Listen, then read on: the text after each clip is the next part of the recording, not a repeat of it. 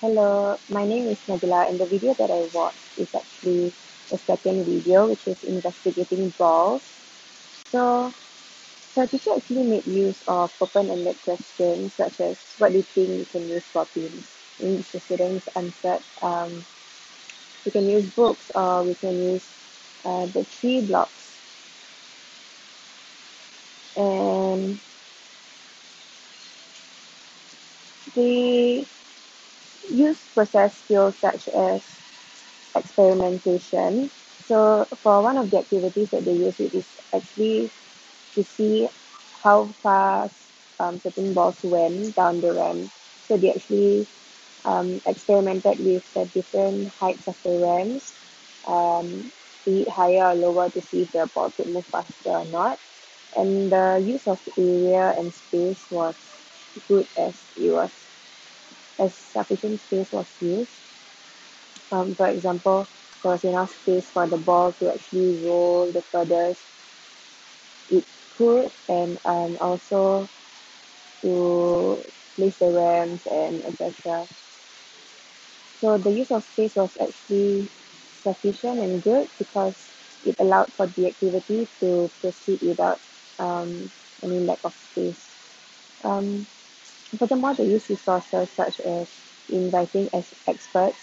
Um, they actually invited the Eastern Connecticut State University women's basketball team to show how the balls bounce and roll, and this actually allowed the children to ask questions to the experts, and um, they actually really enjoyed the visit by them. So the teachers also allowed the children to express their understanding by allowing the children to invent their own game, and they also made a bounce chart to see to write down the activities that we need. And furthermore, they also use process skills such as predicting, because um, they predicted the textures of the ball. So, for example, the teacher brought in a basketball, and she actually cut it up, and the children were supposed to predict the texture inside and outside the ball. And um, by doing this, they also were able to compare the texture. Um, the process skill, the the process skill that was used.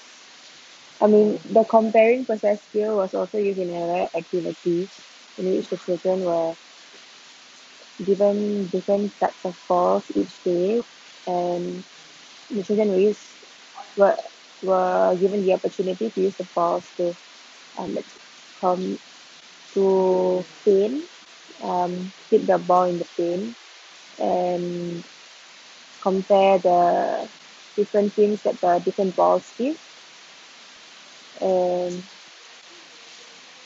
so yeah, that's what the video was about.